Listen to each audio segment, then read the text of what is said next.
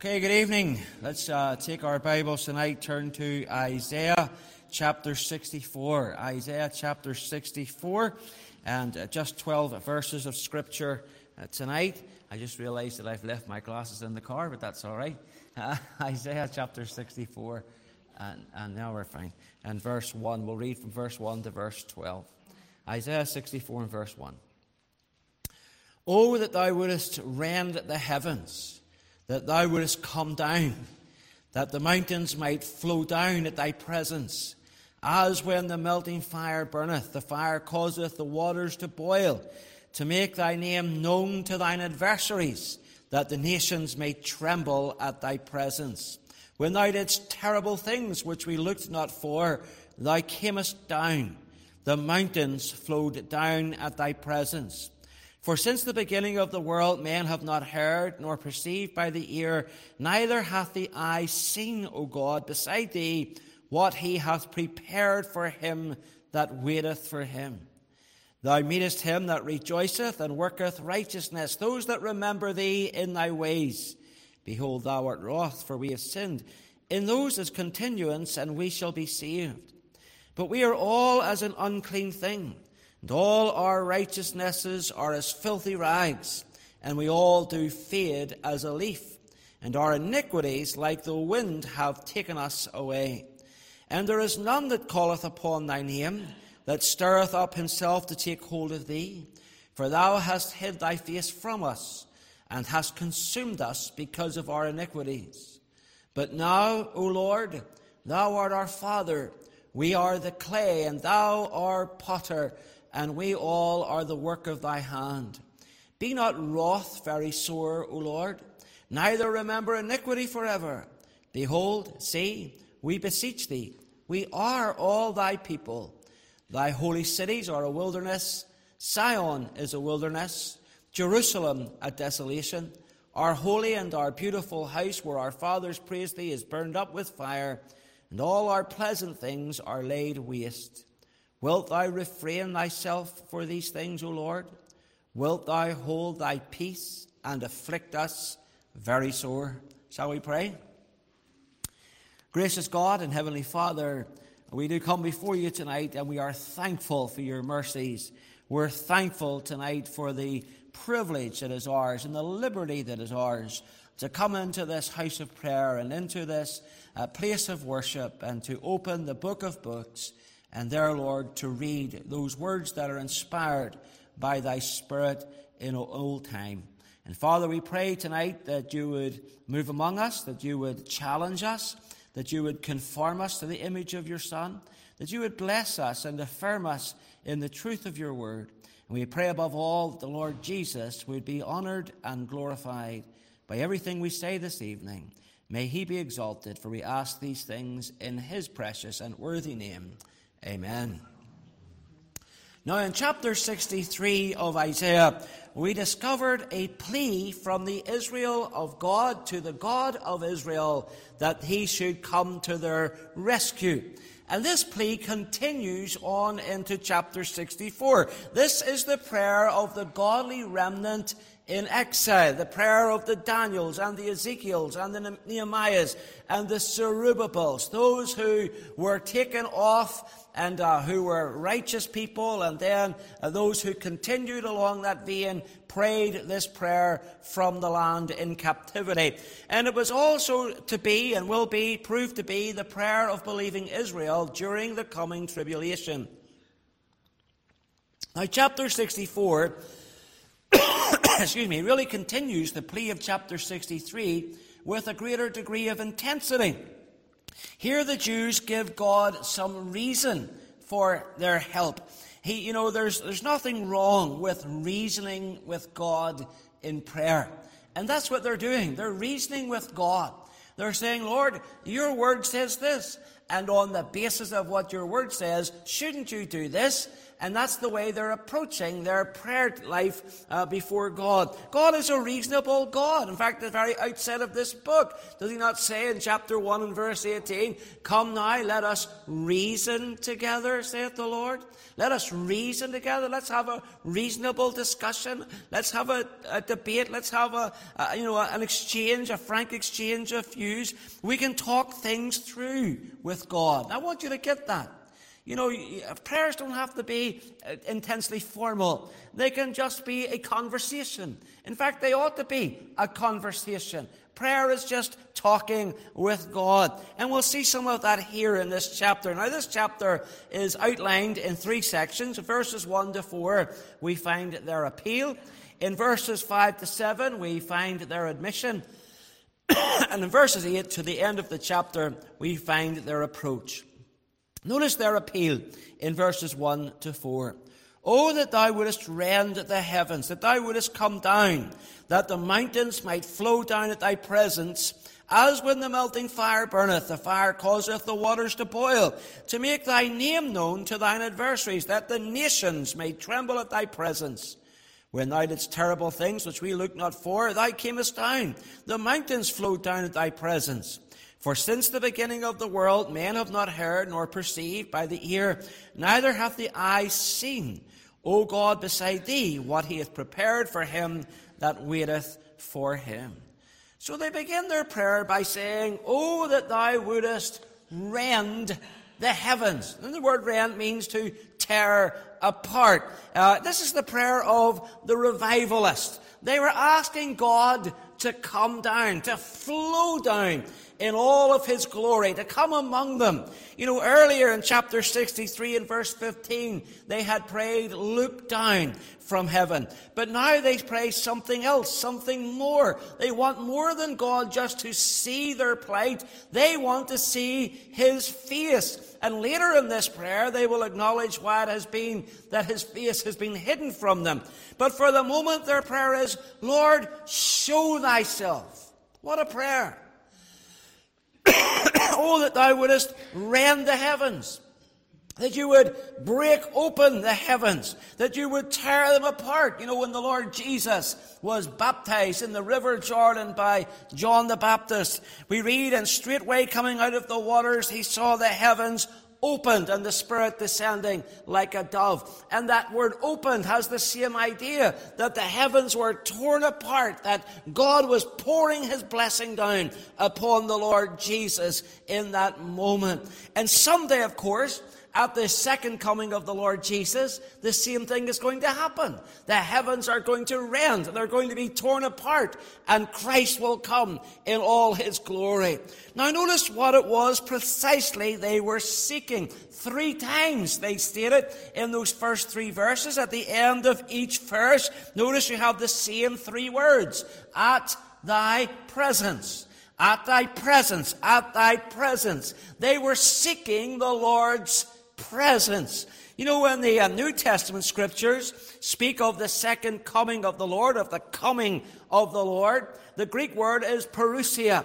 And parousia in the Greek literally means presence. We're waiting for the presence of the Lord. We want him to come and reveal himself. Now, for the godly remnant in Babylon, and indeed for the remnant that will be on the earth just prior to the coming of the Lord's descent on Sinai will be their focus. It'll be the basis of this prayer. And they're saying, in effect, "Well, Lord, you came down before. You came down onto Mount Sinai. You came down and met with Moses, and we didn't even ask you to, but you came down anyway. Now we're asking you to come down.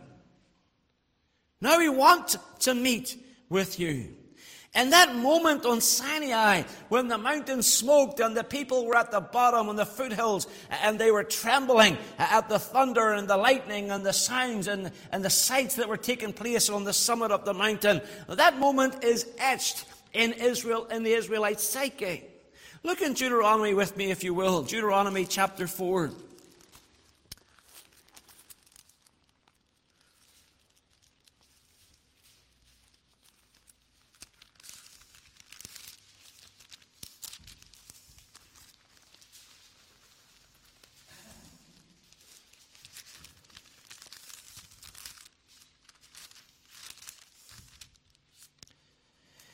And remember, Deuteronomy is the second giving of the law. Okay, so this is at the tail end of Moses' ministry, sometime down the line. And notice what he writes. He says, "And ye came near," in verse 11, "and stood under the mountain, and the mountain burned with fire unto the midst of heaven, with darkness, clouds, and thick darkness. And the Lord spake unto you out of the midst of the fire. Ye heard the voice of the words, but saw no similitude. Only ye heard a voice." So there were sights and there were signs there that really stuck with this nation. Later on in the book of Judges, the judge Deborah references this same event in Judges chapter 5 and verse 5. It says, "The mountains melted from before the Lord, even that Sinai from before the Lord God of Israel." The mountains melted. And later on, King David likewise references this same event in Psalms chapter 68 and the 8th verse of that psalm. Psalm chapter 68 and verse 8, he writes, "The earth shook, the heavens also dropped." Notice, at the presence of God. Even Sinai itself was moved at the presence of God, the God of Israel. So they understood that in that moment, on the pinnacle of Sinai, God had revealed himself. He had come in all of his glorious presence, and he had made himself known unto Moses and by extension unto the nation. Now they want the Lord to do it again. Only this time they want the Lord to reveal himself to the whole nation, and not just to that nation, but to all the nations, to the whole earth, to make himself known even to their enemies as well as to his own people. Look in Psalm 99 whilst we're in the book of Psalms.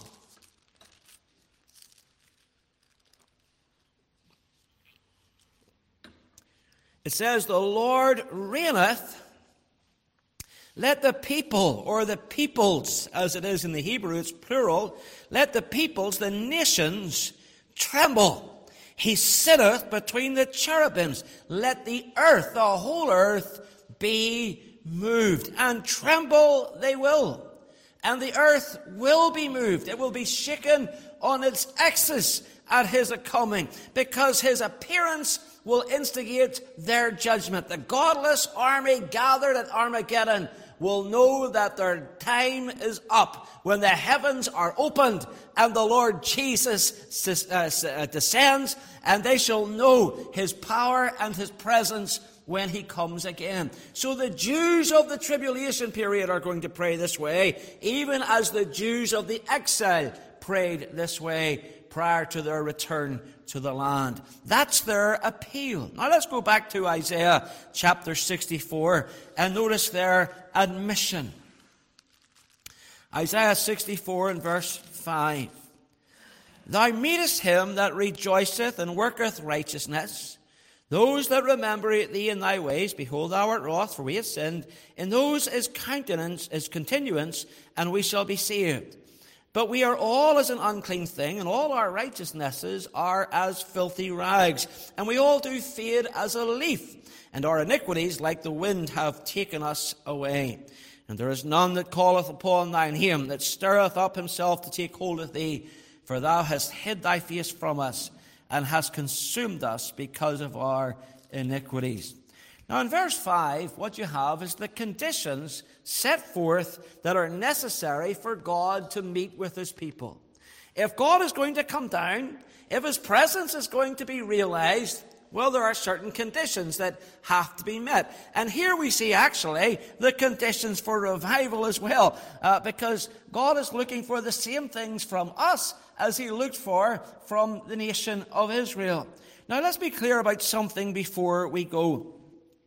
If you do have a modern version of the Bible, other than the King James Bible, you may have noticed that verse 5 was a little bit different from the way in which I read it. For example, the ESV, the English Standard Version, says, "You meet him who joyfully works righteousness, those who remember you in your ways. Behold, you were angry and we sinned. In our sins we have been a long time, and shall we be saved?" And so they put a question mark at the end of that verse, and they make it a question. And they suggest that Israel has continued in their sins, and the question is, shall we be saved? And of course, if you're a replacement theologian, that sits very well with you, because then you come back and say, no, you shall not be saved because you've continued in your sins in rejection of Christ. But there's no linguistic justification for this. Rather than just interpreting and translating the verse, there's an effort there by translators to interpret the verse in keeping with a certain theological bent. So rather than messing with the entire meaning of the verse in that way, it might help if we understood the phrase, behold thou art wroth, for we have sinned, in the middle of that verse, as to be a parenthesis. Imagine, if you will, that there are brackets around that section, okay? And so there is a general acknowledgement of sin, but primarily this is a setting forth of the conditions of salvation.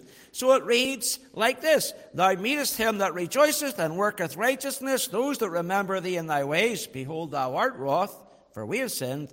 In those first things is continuance, and we shall be saved. You see the difference? It's an important little distinction, that.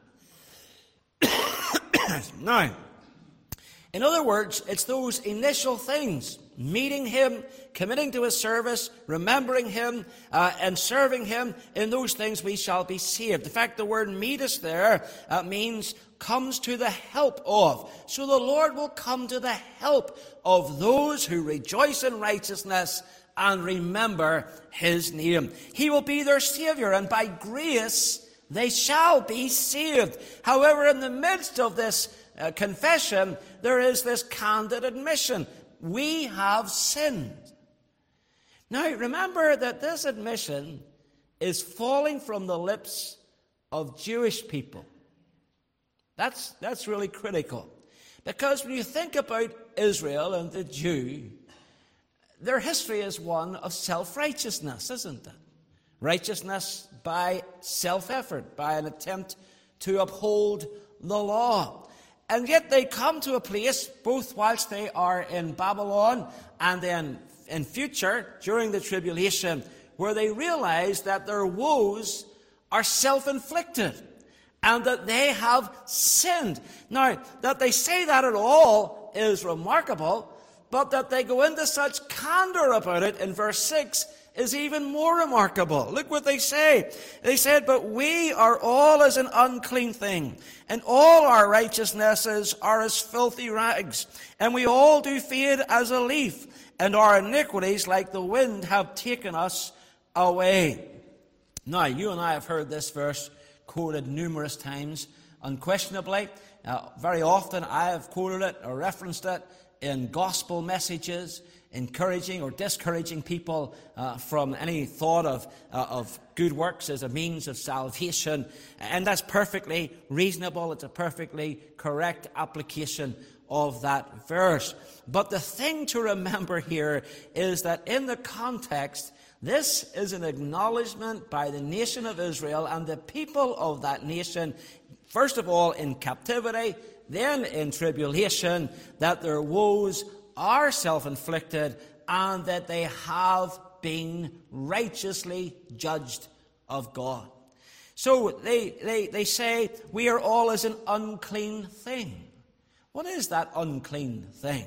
Well, it is, in the Hebrew, the face covering that was worn by lepers. And you can imagine there were probably few things as disgusting for a healthy person to come into contact with as a face covering that had previously been worn by a leper. And I'm sure, like me, you have noticed that there has been a profusion of face coverings lying around our streets and parks, and everywhere you go, you find these face coverings. And, it's hard to... I know some people just lose them by accident. I imagine some people chuck them away as well.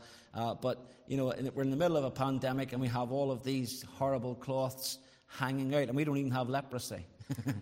So you can imagine how it felt to encounter something like that had fallen from the face of a leper. Completely disgusting. And they say all our righteousnesses are as filthy rags. That's menstrual rags. the menstrual cloth that ladies wore during their period. And so again, that's another unpleasant item that people don't particularly wish to handle. Now they're describing, in the usage of those items, they're describing their righteousness. Now these are the Jews. Their rituals, their ceremonies. They said the motions that we have been going through, the things that we have been doing, God, to please you, they're like a leper's face covering. They're like a menstrual rag. They're completely loathsome before you. You know, here are people who are normally full of religious pride. But you get the idea here that they finally come around to the idea that, guess what? We are sinners. They say we do all fade as a leaf. You think about a dying leaf. As a leaf begins to die in the autumn time, it loses its strength. It is easily blown from the tree by the autumn wind. And so sin, we find, has a way of enfeebling us, of weakening us. In fact, the Scripture says that when we were without strength, in due time, Christ died for the ungodly. We too were like a failing leaf, a dying leaf that was easily blown by the wind of God's judgment. In other words, they had no defense. There was nothing in their corner with which to fight. They had completely given up. They had absolutely surrendered every notion of their own self-righteousness. And they said, Lord, we're filthy and we're without strength. Even our good deeds are tainted by our sins. They would have agreed with Augustus Toplady when he wrote, nothing in my hand I bring, simply to your cross I cling. Naked, come to you for dress. Helpless, look to you for grace. Stained by sin, to you I cry. Wash me, Savior, or I die. And then notice in verse 7, it says, there is none that calleth upon thy name. No wonder God was hiding his face from them. No wonder revival tarries in our land today. There was prayerlessness among them. There was none that stirreth up himself to take hold of thee. Let me tell you something. If we were tonight to have some Christian music artist in this church playing a free concert, this church would be packed from front to back. People would pay big money to come in. But when you tell them we're going to have a prayer meeting, well, look at the empty seats. And then we say, why is there no revival? Why isn't God's presence felt among his people anymore?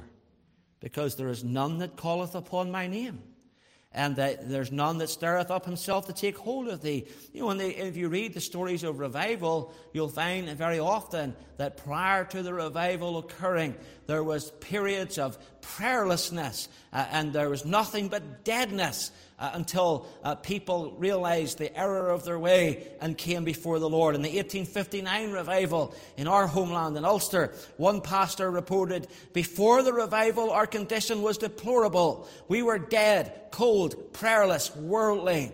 2 times I tried a prayer meeting with elders, but failed. The people did not only not want to pray, they were almost hostile toward prayer meetings. They thought we were doing fine and that I was unnecessarily disturbing them. Another pastor said, there seemed great coldness and deadness. I had preached the gospel faithfully, earnestly, and plainly for 11 years, yet it was not known to me that a single individual had been converted. And the third said, the congregation was altogether Laodicean. The spiritual state was depressing and hopeless. You know, if revival is ever going to come to the United Kingdom again, we in the church have to take a long, hard look at ourselves and admit to our own coldness and our own deadness, and admit, as the captives admitted, that for this reason, as it were, for this reason thou hast hid thy face from us. This was actually something that the Jews had been pre-warned about. Look in Deuteronomy chapter 31. Deuteronomy chapter 31.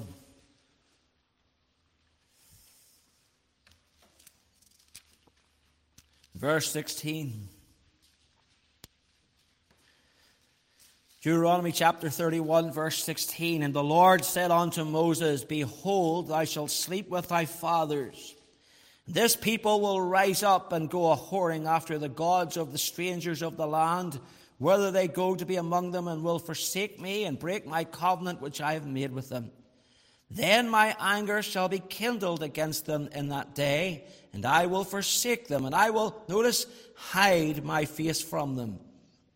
They shall be devoured, and many evils and troubles shall befall them, so that they will say in that day, Are not these evils come upon us because our God is not among us? And I will surely hide my face in that day for all the evils which they shall have wrought, in that they have turned unto other gods. So now in Isaiah, they finally put their finger on the pulse of the problem. And their inability to hear anything from God was as a consequence of their own idolatry and rebelliousness and sin. And so they recognize that they have nothing to bring, nothing to offer. There is nothing that they can put before God that will earn them the slightest bit of merit in His sight. Now here's the question. If they lacked merit, what were they left with? Well, their only hope was mercy. If you have no merit, your only hope is mercy. Notice their approach now in verses 8 through 12. Isaiah 64, verse 8.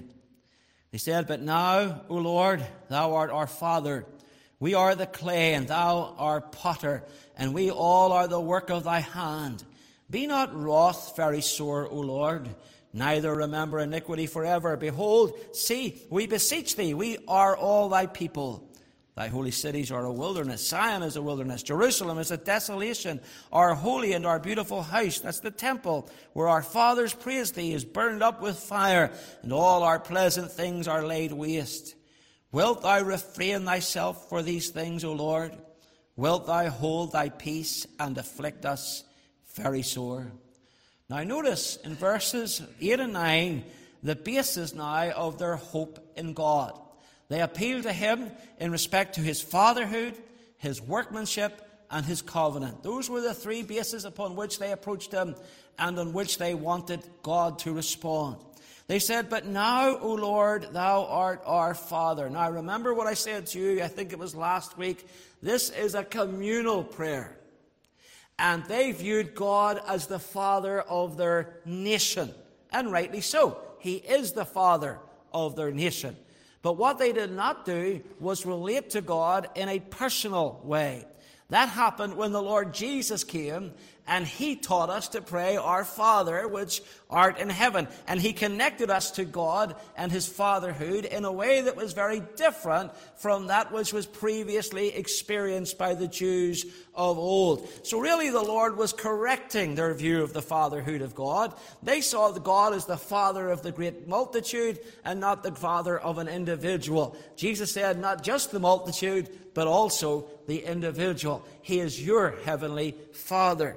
Now, on the basis then of His love for them, for their nation, they came and they approached Him. Look in Deuteronomy chapter 7 for a moment. They had good reason to approach Him as the Father of the nation, because after all, He had chosen them. Deuteronomy chapter 7 and verse 6.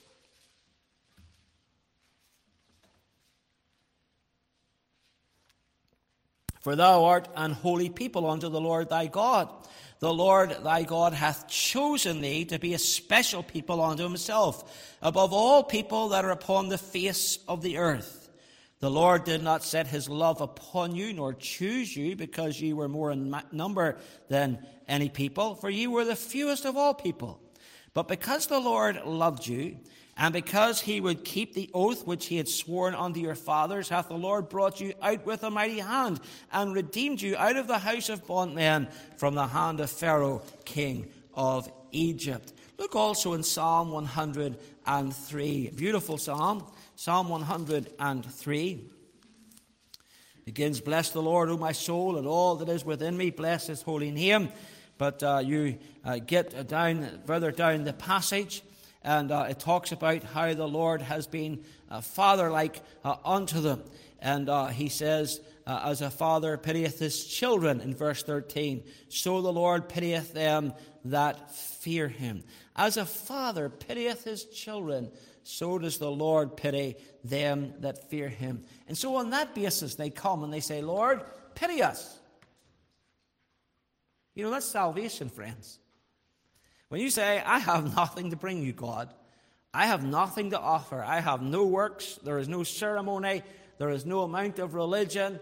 There's nothing that I can possibly lay at your feet that you would accept. The only thing I can hope for is that you would pity me, that you would have mercy on me, that you will reach out to me in grace." Now, that's salvation. They said in Isaiah 64, "We are the clay, and thou art potter, and we all the work of thy hand." Now they're approaching him on the strength of his workmanship in their lives. In other words, they're placing themselves entirely at his disposal. You know, you think about a piece of clay. I always love it when we talk about pottery in this part of the world, because everybody knows about pottery. People in Stoke-on-Trent know about pottery. So, you know how it is with a piece of clay. It's completely malleable. It's, you know, the potter can do with it whatever he wills. He puts it on his wheel. He can make a vase out of it. He can make a plate out of it. He can make a cup out of it. He can do whatever he wants with it. It's his choice. The clay is simply laid before him as his servant. And that's what they were doing. They said, "Lord, pity us. You're the potter. We're the clay. We're laying ourselves on your wheel, as it were, and we're completely dependent upon you for anything that happens in our lives." You know, they're completely submissive to the Lord's will. And then finally, they approach him on the basis of his covenants with them. Notice verse 9. "Be not wroth very sore, O Lord, neither remember iniquity forever. Behold, see, we beseech thee, we are all thy people." Now notice that phrase, all. Again, it's a national prayer. It's not an individual prayer. It's a communal prayer. We are all thy people. And here's the thing. They've acknowledged again their iniquity. But what they understand is this, is that their sin cannot undo God's promises. Now that's a beautiful truth to take home tonight. Now that's not to say that, you know, we're free to live however we please. But it is to say that the promises God made unconditionally to Abraham and to David rested upon his word and not their ways. Look with me in Psalm 105. Psalm 105. We've just been in Psalm 103. Let's look just a couple of psalms over to Psalm 105, where the psalmist references the Abrahamic covenant. And notice what he says here in Psalm 105 with reference to that promise that was made, or that series of promises that were made to Abraham. Psalm 105 verse 8. It says, "He hath remembered his covenant forever. The word which he commanded to 1,000 generations, which covenant he made with Abraham, and his oath unto Isaac, and confirmed the same unto Jacob for a law, and to Israel for an everlasting covenant, saying, Unto thee will I give the land of Canaan, the lot of your inheritance." Now look, the people of Israel had sinned long before they got to this point in history. You go back to the times of the judges. They are involved in all kinds of apostasy. Their wickedness is, in some instances, are absolutely unimaginable. You've got the terrible incident where one man cuts up his concubine into 12 parts and sends her body parts around to Israel. I mean, terrible things were happening. Jephthah and his foolish vow. Other things that took place there were completely contrary to God's law. And yet here we come, along the timeline of history to David, and he says, no, it's still standing. I made a promise to Abraham and to Isaac. It's a promise that stands forever. It's a promise that lasts for 1,000 generations. I intend to keep that promise. I will give the land of Canaan to you as an inheritance. Look at a few Psalms back, Psalm 89. We've read this psalm numerous times in the course of these studies. This time it's a reference not to the Abrahamic covenant, but to the Davidic covenant. Psalm 89 and verse 30. Watch this. If his children forsake my law and walk not in my judgments, if they break my statutes and keep not my commandments, then will I visit their transgression with the rod and their iniquity with stripes. Now watch the next word. Nevertheless. That's a really important word there, isn't it? Nevertheless, my loving kindness will I not utterly take from him, nor suffer my faithfulness to fail.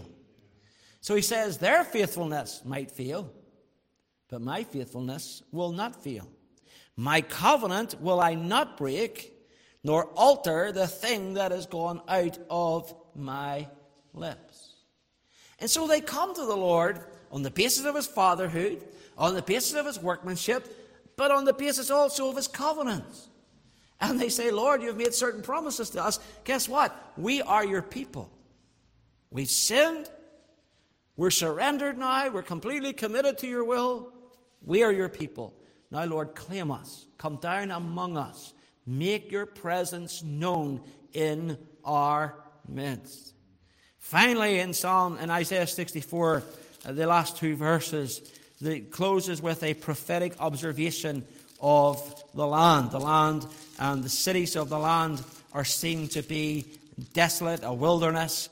Isaiah 64, verse 10, thy holy cities are a wilderness, Zion is a wilderness, Jerusalem's a desolation. Our holy and our beautiful house where our fathers praised thee is burned up with fire, and all our pleasant things are laid waste. Now, clearly when Isaiah wrote this, none of those things were true. Remember, Isaiah was writing before Nebuchadnezzar came and burned the temple and besieged Jerusalem. So they're not true in his time. So what is he saying here? What's going on here? What's going on here is that with prophetic foresight, he is telling us what the exiles will say after Nebuchadnezzar has come, after the temple has been burned, after the city has fallen, and after the land has been pillaged and left. And those events are decades away from this time of writing. And then the prayer closes with a question in verse 12, a lament of sorts. Wilt thou refrain thyself for these things, O Lord? Wilt thou hold thy peace and afflict us very sore? In view of their helpless and hopeless state, they say, God, are you really going to refuse to help us? When your word has made promises to us as a nation, are you now going to abandon us? Are you going to forsake us? Are you going to leave us to our own devices? Given that they are in dire straits, would he reject their prayers? Well, the final two chapters will give the answer to that question. And that's where we'll pick up next week. But let me say this. Our church, really, when you think about it, is no different from other churches in which, sadly, the prayer meeting is often the most neglected meeting of our week. The meeting that should have the highest attendance is, in fact, as it is with most churches, the meeting with the lowest attendance. And that's a tragedy. It's a tragedy for those people who do not come and join with us. It's a tragedy for us all. The great evangelist Gypsy Smith, who made such a lasting impact upon this very city, said when he was asked about the secret of revival that one should go home, take a piece of chalk, draw a circle around yourself, then pray, O Lord, revive everything inside this circle. How right he was. Revival begins with me, begins with you. And so if there's no revival, that's a tragedy for us. If the prayer meetings are neglected, that's a tragedy for our church. For although God has certainly been gracious to bless us over the years, one wonders how greater the blessing might have been if we had all been serious about prayer. And it's a tragedy also for our nation. Revival really tarries because God's people have sinned. It's not because the world is doing what the world has always done. The world has always been in opposition to God. No, the problem doesn't lie with the worldling. The problem lies with the Christian, with the church. Now, I know to a large degree I'm preaching tonight to the choir, okay? Because you folks are faithful to come out each midweek meeting and prayer meeting. You can. But even so, is it not true, even for ourselves, that you can be here in body, but your spirit is miles away? Can it not be that you come even to this prayer meeting and you can't wait for it to end, for the final amen to come? You know, in times past, thankfully we don't see so much of this now, but in times past we would have seen where I taught the Bible study and then somebody would get up and leave because they didn't want to stay for the prayer. And if you asked them, they'd say, well, I only come for the Bible study. Well, what a tragedy that is. And can it not be that you're listening to others praying and you're hoping that whoever was asked to close the meeting in prayer, maybe I say to William, will you close the meeting in prayer? And you're praying, oh, William, hurry up, William. I want to get home. I've got other things to do, other things to be attending to. Well, if that's the case, and I think we've probably all been there at times in prayer meetings, I'm not pointing the finger at you and neglecting my own spirit in this respect. But if that's the case, no wonder we don't sense God's presence as we ought. No wonder when we're not honestly and sincerely seeking His face. Someday, the Lord is going to come down. That's where they began, that thou wouldest come down. Someday He is going to come down. Someday the skies are going to rip wide open. And Jesus will appear first for His church and then later with His church as He steps foot upon the earth. But in that day that He appears for us, you know, I don't think we will necessarily wish that we had attended more meetings or heard more sermons or sang more hymns. But sometimes I think we will wish that we had prayed more, that we had spent more time in the Lord's presence before He came down. I wonder, do we need to admit, with the godly remnant of Israel, past and future, we have sinned? May God bless these thoughts to your hearts this evening. Shall we pray? Father, we thank You tonight for Your word. Oh, Lord, it searches us tonight, and it finds us falling short. For we must confess, as Israel of old confessed, that You have hidden Your face from us at times because of our prayerlessness, because no man sought to take hold of Thee. We think of Jacob, Lord, who wrestled with the angel, and who said, I will not let Thee go unless You bless me. Lord, he laid hold of Thee. Father, help us to lay hold of Thee. Help us to call upon Your name. Help us to be earnest in prayer. May the prayer meeting be far more exciting than the teaching time. May the prayer meeting know more of Your presence than the preaching hour. May we sense Your power as we sit before Your throne more than if we sit in the pew listening to some preaching or teaching.